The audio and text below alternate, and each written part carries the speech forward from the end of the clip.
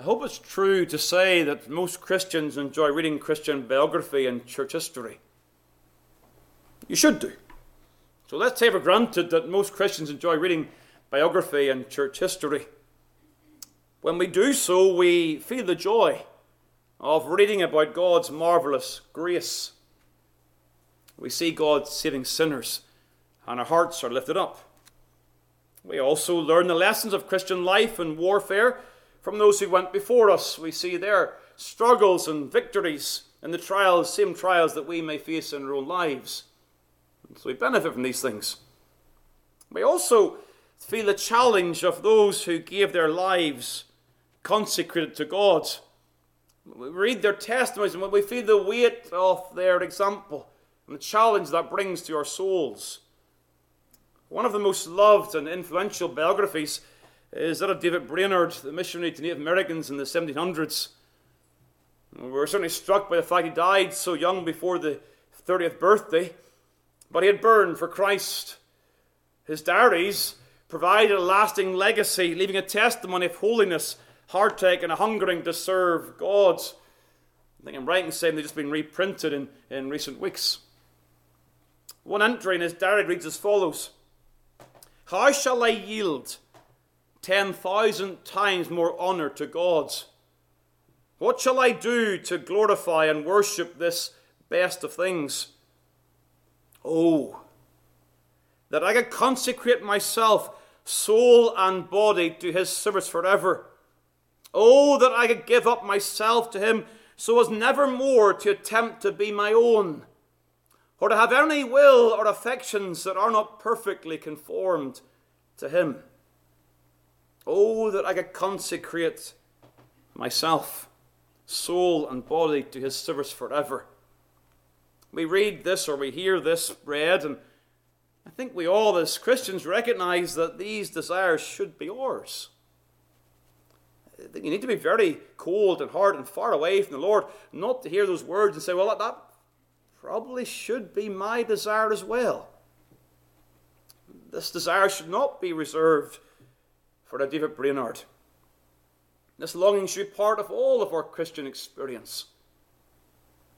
But you are not David Brainerd. Some of you may, though, be called to a similar service. But most of you will not be. We must prove God for ourselves. And my desire in this text is again to recognize that this text is a call to David Brainerd-like sacrifice and service. It does constitute that, and I do pray that it will be used of God to touch some heart that they would give themselves to such a life of service for the glory of God. However, not all are called to that task. That does not mean, therefore, that this text doesn't apply to you. So yes, we understand that God gifts and calls people in different ways.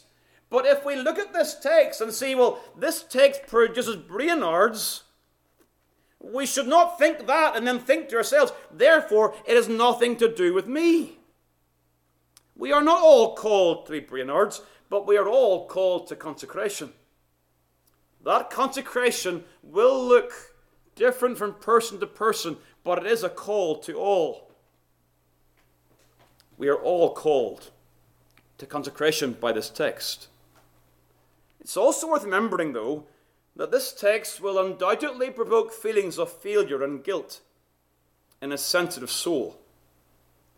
If you didn't feel that way last Lord's Day, I did something wrong. You should have been aware of your feelings.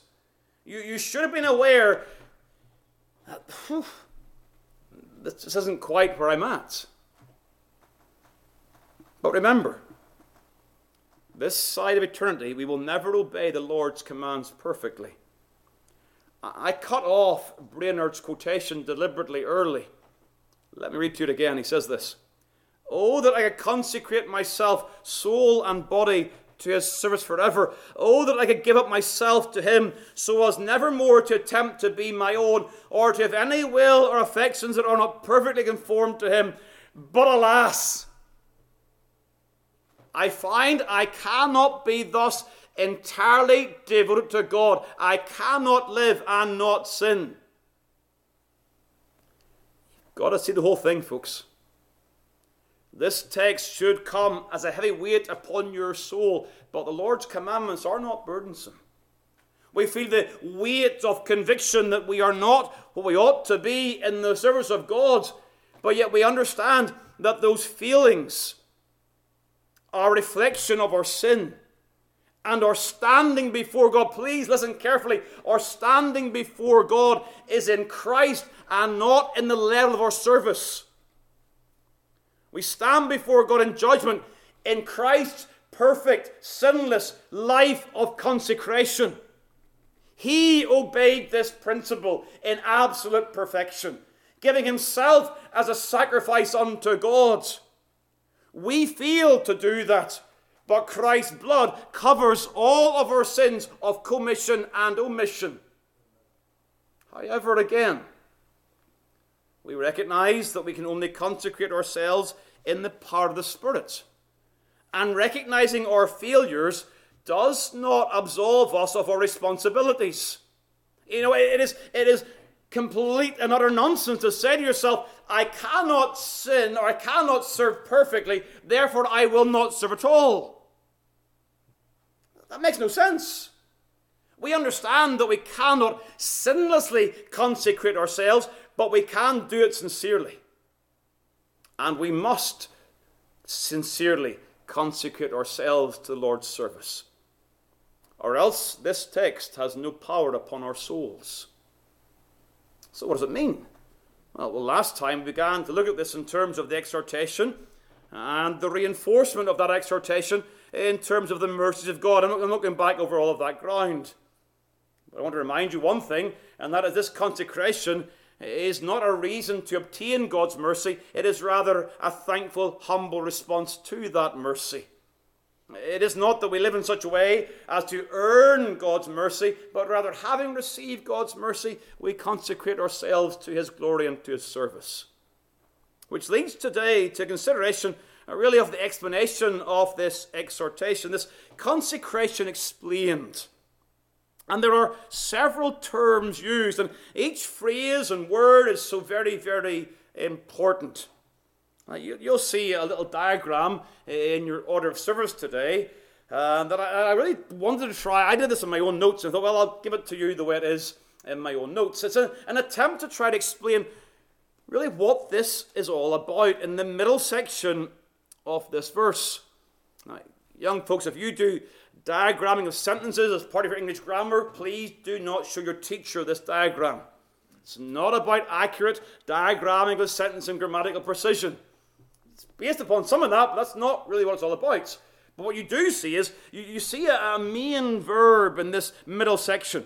So we're looking at the section that you present your bodies as a living sacrifice, wholly acceptable unto God. And your main verb is that verb present. So the sentence really is, you present something to God. You present something to God, and that something, of course, is a sacrifice. But as you present this to God, you're presenting your bodies a living sacrifice. And in so doing, that presentation to God is both holy and acceptable to God. And so you'll see the arrows and the lines there to try to explain that. And I hope you understand, and that's the sense of these words. And so what you see, then, what we're going to do is we're going to try to build this up bit by piece. Section by section, and we're going to build this and get to a final conclusion in the third heading. The first thing to note is, this is a command. I know, before you begin to quibble, I understand, strictly speaking, it is a plea from the apostle. But as an apostolic plea, to your heart and mind right now, it must come as a command. It's got to be seen as the will of God to your soul. As the Apostle Paul pleads with you to consecrate yourself, that comes with the force of a command from Almighty God. And to ignore that command is to act in violation to the sovereign will of God. It is a command to present a sacrifice. And under that thought, I want you to see that this is an analogy from the Old Testament worship. And it's also seen as an act of New Testament worship. So first of all, it is an analogy from Old Testament worship. The word present here is the word to offer. It has that idea of offering something to God, a sacrifice. The apostle is putting before us an Old Testament image, an Old Testament analogy. Of course, you will know your Old Testament. In the Old Testament, particularly in the book of Leviticus, there are many, many words regarding sacrifice and the presentation of offerings. You hear the language? The presentation of offerings.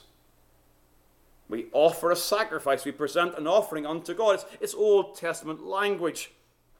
And so we often think of this really as a New Testament equivalent of that Old Testament service. And we'll come to that later on. But this is not the first time that Paul has used this word present. And so we need to turn back, please, to Romans chapter 6. You see, if we are going to properly understand Romans 12, we must understand the concepts and the language of Romans chapter 6.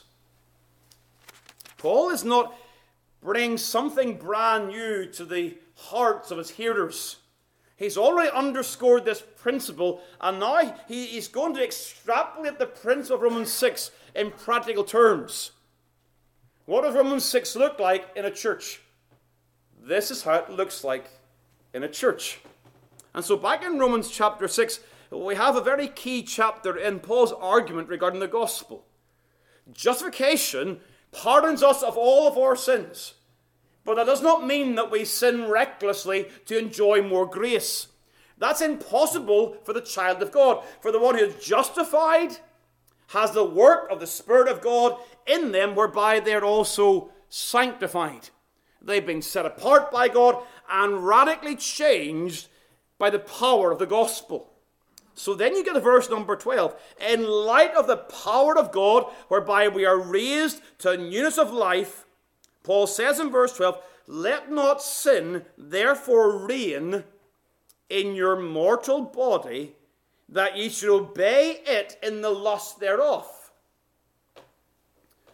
Don't obey sin in your bodies.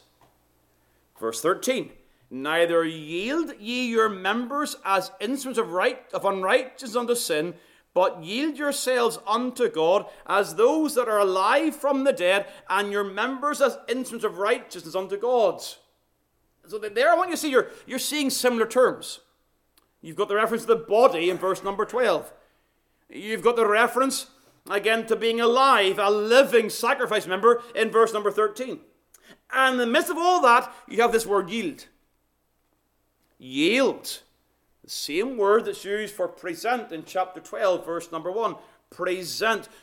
Don't present your members for unrighteousness, but rather present your members as instruments of righteousness unto God, to be used in God's hand to bring about righteousness.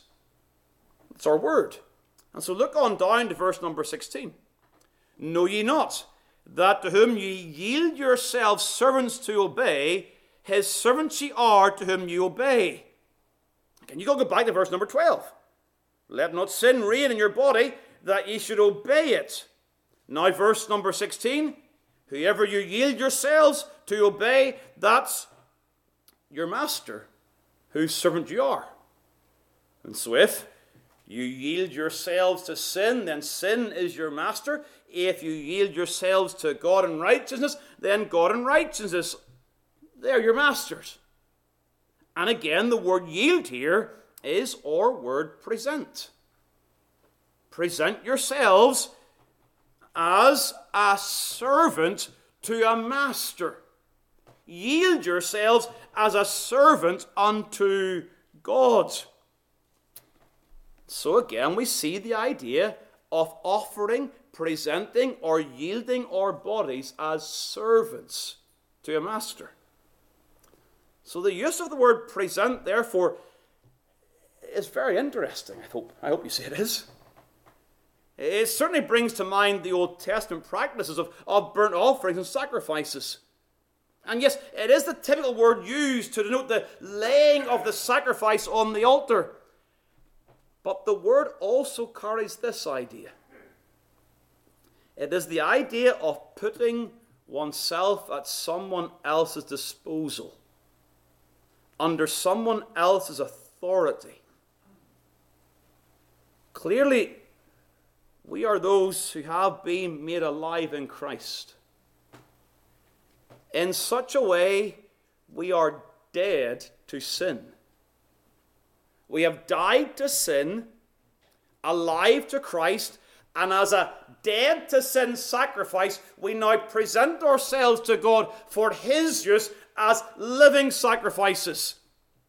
Not to die, but as those who live.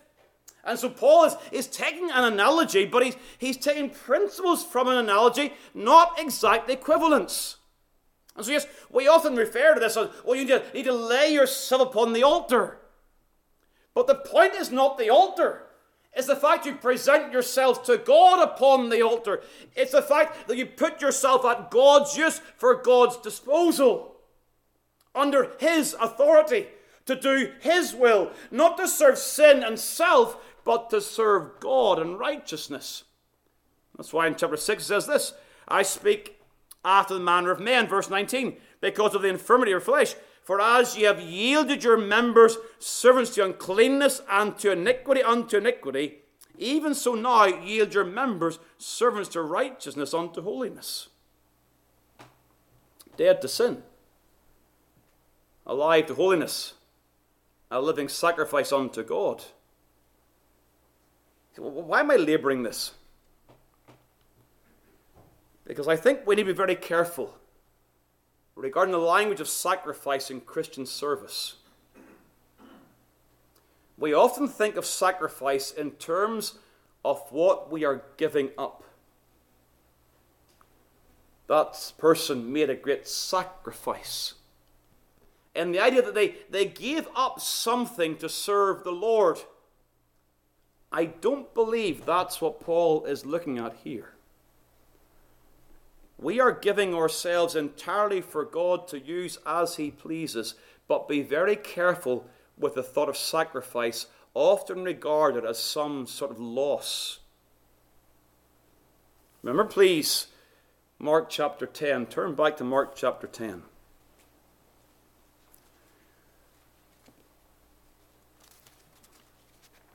Where Peter comes to the Lord,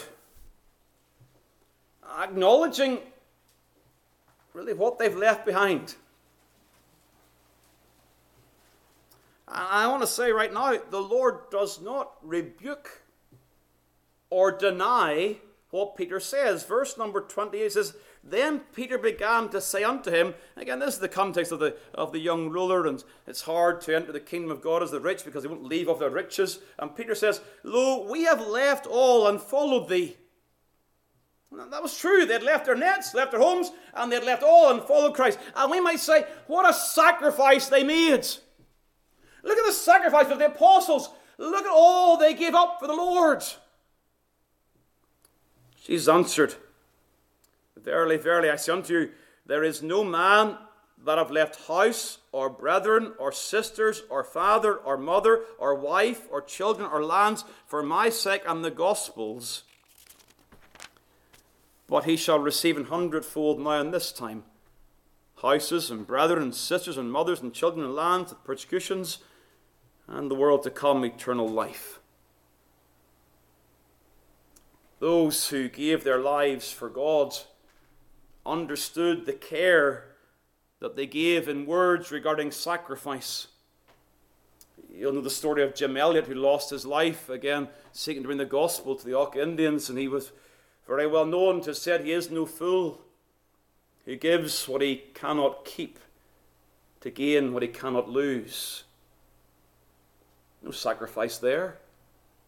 Spurgeon is well known to have said, if God calls you to be a minister, don't stoop to be a king. God is no man's debtor. We've seen that in the closing verse of chapter 11. So what you're seeing in this is not that if I serve God, I'm going to lose out. I really worry young people. You see it this way. A living sacrifice means that it's going to cost me something. Oh yes, it'll cost you. But it's no sacrifice. You're not the poorer off for serving God. You're the richer. You have more blessings in following God. It does not mean life will not be difficult.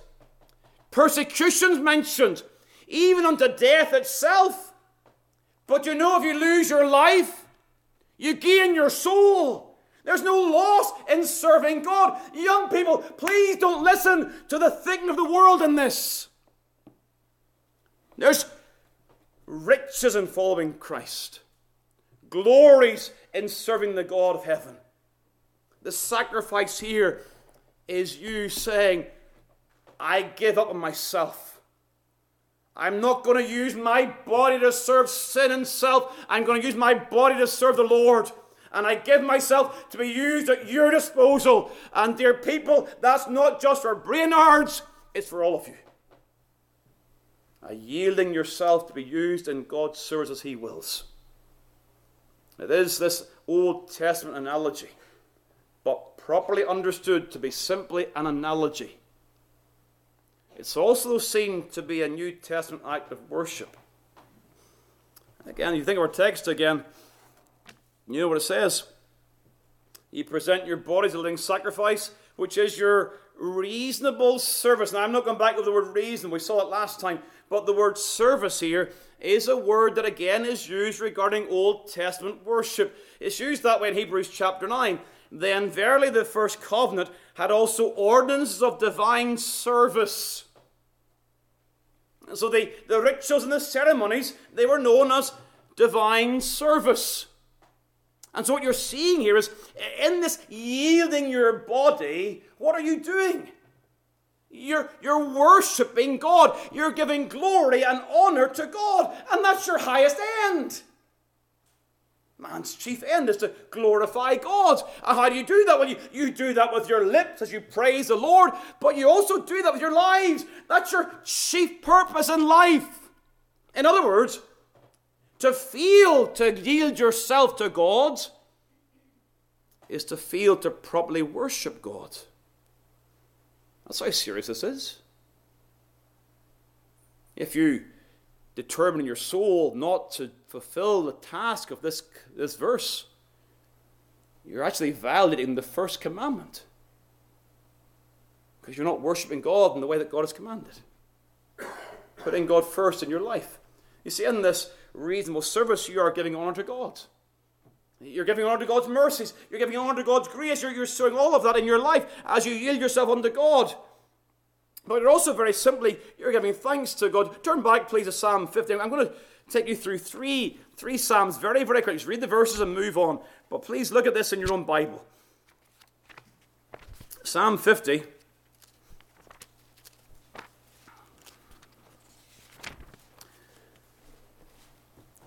And the verse number 14. Offer unto God thanksgiving, and pay thy vows unto the Most High. Here we're seeing immediately thanksgiving is an offering unto God. And therefore the principle is, if Paul is telling us to offer it ourselves, that offering is an act of thanksgiving. God has saved you and kept you. Therefore you yield yourself unto God, not to earn His mercy, but in response to His mercy. Then Psalm 107. And the verse number 22, Psalm 107, and the verse number 22. And let them sacrifice the sacrifice of thanksgiving and declare His works with rejoicing. You're seeing that part of the old covenant ceremony was in their sacrifices. Not only were they dealing with their sin and finding atonement, but they were giving praise and thankfulness to God. Thanksgiving. And then one last psalm. It's the psalm we sang together, the Psalm 116. In that psalm that exalts the goodness of God in the land of the living, I love the Lord. Verse number 1, I love the Lord because He heard my voice. And then down to verse number 12, what shall I render unto the Lord for all His benefits towards me? Verse number 17, I will offer to Thee the sacrifice of thanksgiving. These things come together. This analogy is recognizing, again, that as Paul beseeches and urges the saints of God, that as they present their bodies as sacrifice unto God, they're doing so in thankfulness to God. What a wonderful privilege that is. So that's the command to present a sacrifice. The second thing to note then, please, as we build this up, is to recognize that this is a command to present yourselves as that sacrifice. And here we come to think of these two words, living and body. Living. Living clearly qualifies the sacrifice. This is not the same as the Old Testament. It's not a call for you, as it wasn't a call for them, to get an animal and go to the temple and offer a sacrifice unto God in the New Covenant. That time is gone. The New Covenant required this living sacrifice. In the Old Testament, there were dead animals offered unto God. Here, the sacrifice consists of people like you and me, who were once dead in sin, but now made alive in the Spirit of God, giving ourselves unto God for his use. And I don't want to take too much time, but please, this is yet another way in which we see the relationship between the Old and the New Covenant. There is continuity between the two, and yet diversity. They're not the same. There are differences between God's administration in the Old Covenant when compared to the New. It's important to know how the Old and the New relates. Paul has just taken 3 chapters to teach Gentiles to value the grace and the faithfulness of God in the Old Covenant. You just work it through that. Has God forsaken his covenant? Well, no. But he shows how the Gentiles are involved, and now he's going to show us in this new covenant, this is what worship looks like in the new covenant. This is what sacrifice looks like. He's telling us not to go back to the old. Don't restart the old. As Hebrews 8 says, that which decayeth and waxeth old is ready to vanish away. God will still be worshipped and honored, but now in the church and not in the temple. And now with lives and not with animals. Beware of those eschatology thoughts that include a rebuilding of the temple and a reinstitution of sacrifice. The new covenant involves you giving yourselves. The reinstitution of sacrifice in a temple is not fulfilling the new covenant.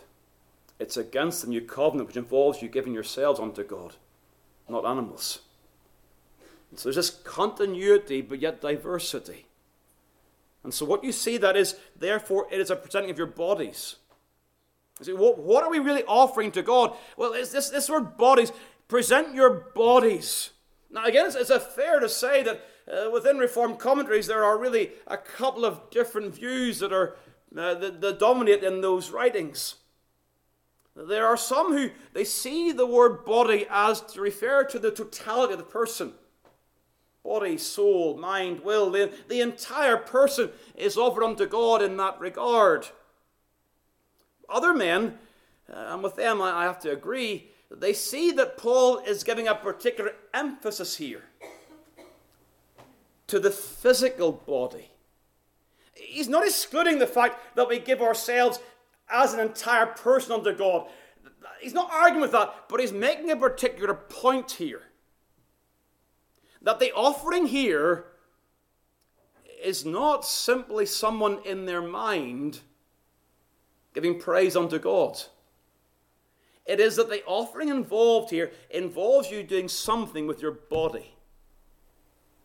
That's the point he's making.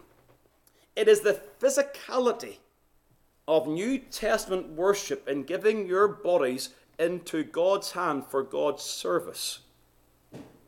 That's how Paul has used the word earlier. Remember back in chapter 6? Chapter 6 and verse number 12, we saw that, let not sin therefore reign in your mortal body, and clearly referring to your physicality, and those bodies have members that can be used for righteousness or unrighteousness. In a similar fashion, over in chapter 8, verse number 13, if you live after the flesh, you shall die, but if you through the Spirit do mortify the deeds of the body, ye shall live. And you see the language of physicality here. Again, I'm not ruling out, of course, the importance of giving your soul and your mind and your will and your emotions all unto God. That's not the point. But it's recognizing that Christian service is intensely practical and involves the actions of our physical frame. You see, that stood in contrast to the Greek philosophy of Paul's day. The body in Greek philosophy was despised. The body, an unnecessary encumbrance that kind of weighed down your soul to what your soul could really be outside the body. Paul had no time for that thought. He understood that God made man, Adam, body and soul. He understood that the final task in redemption was the redemption of the body. The souls are saved with God, but the body resurrected. Paul valued the human body and understood that body was to be given to God. And with this in mind, Paul could not think of sanctification without reference to our bodies. We must offer our bodies to God. You see, any view of holiness that does not include this emphasis does not do justice to the themes of Scripture. I take you back again to Romans chapter 6. Do not present your members as instruments of unrighteousness unto sin, but present yourselves to God, and your members as instruments of righteousness to God. It's so very simple. Don't use your tongue for sin, but for righteousness. Don't use your hands for sin, but for service. Don't let your feet take you in the paths of wickedness, but take you in the paths of righteousness. Don't bow down your knees to idols, but bow down your knees in prayer unto God. It's so very, very simple. It's this idea that our service to God is not simply a spiritual matter within ourselves, but it's a spiritual matter. We're alive unto God that has a physicality attached to it. The picture before us again it's a wonderful image in mind. Our sacrifice, it's not propitiatory. It doesn't secure, again, the atonement of our souls, but it's practical. It's not necessarily global, but it's certainly local. It's not in the Old Testament temple, but it's in the New Testament temple, the church. That's why verse number 3 says, for I say. He's going to take up again the thought of verse 1 and 2 in verse number 3 and then bring this right down to earth. What does consecration look like for you today? It looks like wholehearted commitment to the service of a local church. That's what's going to be said in Romans chapter 12. The body in view in Romans 12 is not the universal church in general, but the local church body in Rome. And he's going to tell the people, you consecrate yourselves to God. This is what it looks like. And he gives this list of examples whereby, according to various graces, you serve the body in that regard. His view of consecration is serving the body of Christ in a local church. You know, sometimes young people, they get stirred up in their soul. There's immaturity involved in it. They say, so I want to do this for God and that for God. But they're not members of the local church. And they've no service in the local church at all. They do nothing in their church. No way do they serve the body in any way. But they say, well, I want to go to this land and that land. Young people, it starts here. It starts here with what you give to the body of God's people here. And don't wait until you're older. If you're saved by God's grace, you've been given gifts by God's grace, and you must use those gifts for the glory of God in this very place. To these people. Some you may like better than others. But this is what you get. This is the body that God has given you in this place. And therefore, it is our duty and our responsibility to consecrate ourselves unto God in this place for Christ's glory in the church. And so you have examples given here. Examples like giving. Examples like exhorting. For the elders, those who rule, for those who can show mercy, they show mercy. There's all manner of different gifts and different acts of service for the glory of God. And so let me encourage you. Be thankful to God for the grace to do what you deem to be the least act of service. You say, well, Pastor, I do nothing in this church. By being here, you have served God today. Hebrews 10.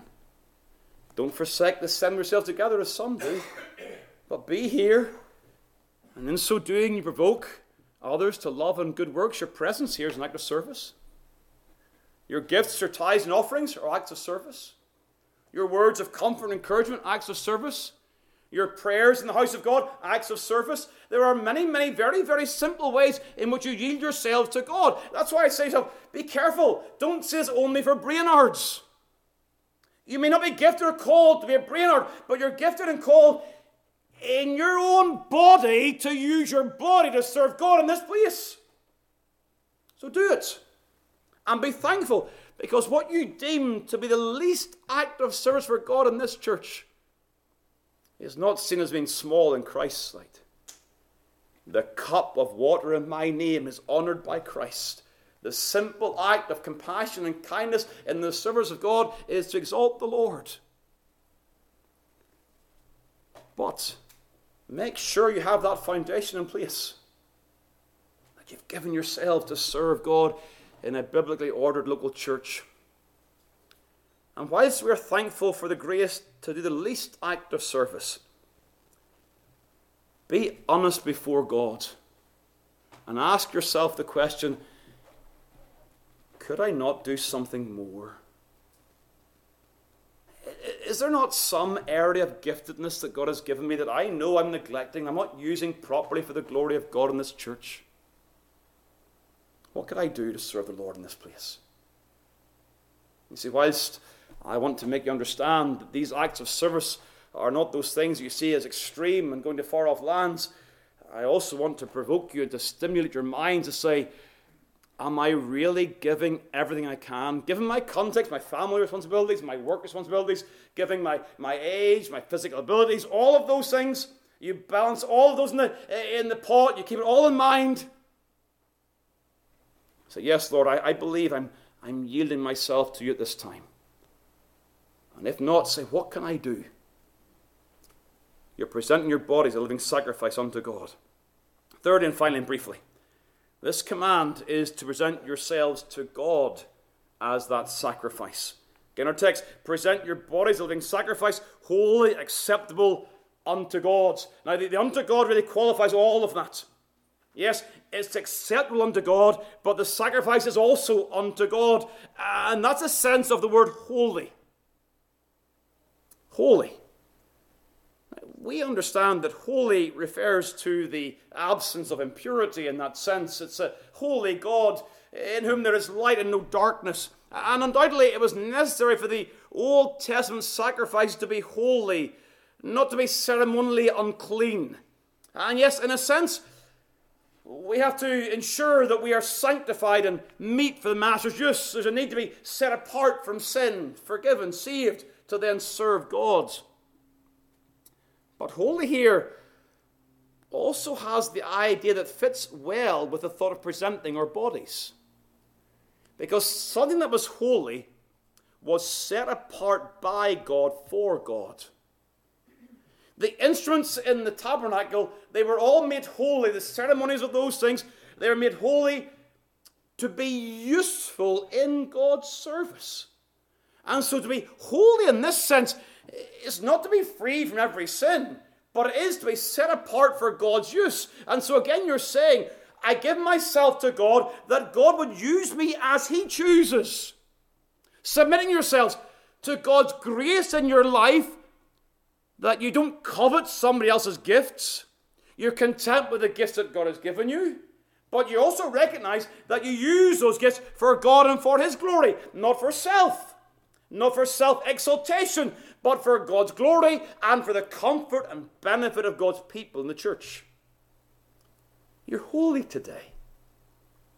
I don't want to tell you what to do in the next half hour, but I believe, I know the situation here, I believe that in that lobby between our services, somebody in this gathering said something to somebody else that lifted their spirits today. They perhaps came into the house of God and they were somewhat downcast, but they had an interaction in the lobby that just did their soul so much good. And the person that spoke those words was in that moment holy unto God, set apart, an instrument in God's hand being used by God for his glory and for the good to one of his children in this place. Isn't it great that you can be used of God? Isn't it wonderful that you're holy unto God for the Lord's use? This is part of what God does in sanctification and in saving our souls. Holy. And of course also then, this is for the pleasure of God. Acceptable to God. This living holy sacrifice is deemed as being acceptable unto God. That was a concern in the Old Covenant. What sacrifice will God be pleased with? Only those commands that God had given. But when we give ourselves unto God, God is pleased with our offerings. That's tremendously humbling. Now, as we might say back in Ulster, that a dirty, rotten sinner could be used of God, and in that seriously pleasing to God, is yet another display of God's marvelous grace. That as he works in us by his Spirit and uses us in his church, so in so doing, the Father smiles upon us. Our offerings are acceptable to him. And so verse 1, I have to say I'm glad I didn't try to preach that as one sermon. But what do we do with it? Well, take time, dear child of God, to meditate much upon the gospel. All of this comes out of a heart that values the mercies of God.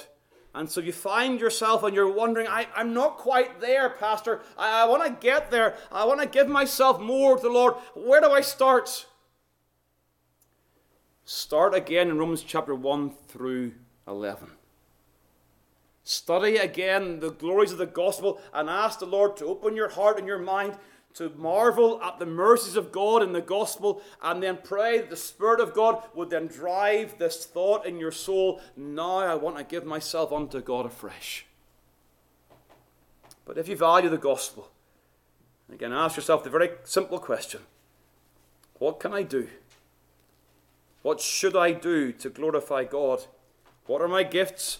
What are my opportunities? Hospitality, encouragement, evangelism, Sabbath school.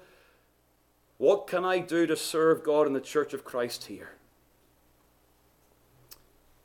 He is no fool who gives what he cannot keep to gain what he cannot lose. I want to close again today with singing the hymn we sang last Lord's Day, the hymn 137. When I survey the wondrous cross, just again to give us a chance to reflect upon the word, to meditate upon it again, and to respond where the whole realm of nature mine, that were an offering far too small. Love so amazing, so divine, demands my soul, my life, my all. Stand together, please, to sing this song to the Lord.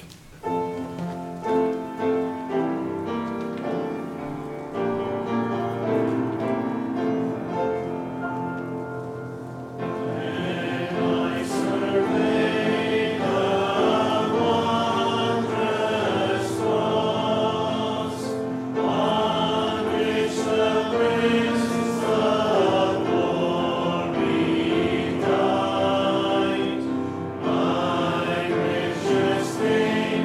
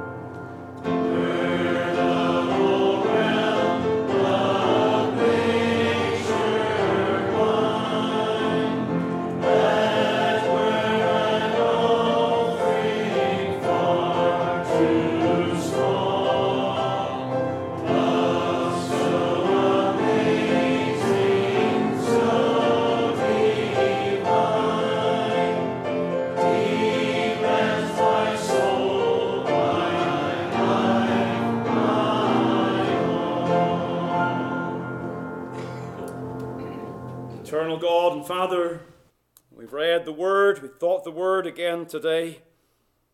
We pray now the devil would not snatch away the seed of the Word. We pray, dear Father, for the grace to preserve the Word in our souls, to consider carefully again the application of it. Help us, Lord, to understand the simplicity of this call, and yet its searching nature again to our hearts. We thank you, Lord, for the church of Christ that you've given in this place. We thank you for the fellowship of the saints that we enjoy. Bind our hearts together. Help us, O Lord, to help each other on the road to glory and our love for Christ Jesus. Bring us back together this evening in your will. Bless our brother Roe as he comes to bring the word. Help us again to glorify thee throughout this day, as we ask and pray in Jesus' name. Amen.